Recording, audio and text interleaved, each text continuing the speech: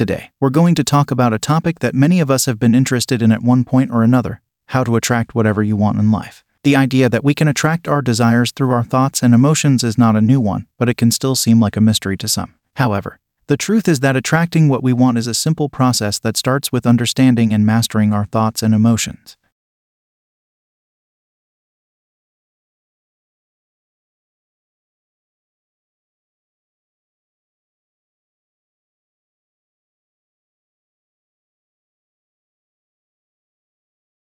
When you have a clear idea of what you want, you can start focusing your thoughts and emotions on that desire and cultivate a positive, optimistic attitude. One of the key principles of attraction is that like attracts like. This means that when you focus on positive thoughts and feelings, you attract more positive experiences into your life. Conversely, when you focus on negative thoughts and feelings, you attract more negativity. Another important aspect of attracting what you want is taking inspired action. While your thoughts and emotions play a big role in attracting your desires, you also need to be proactive and take steps towards bringing your desires into reality.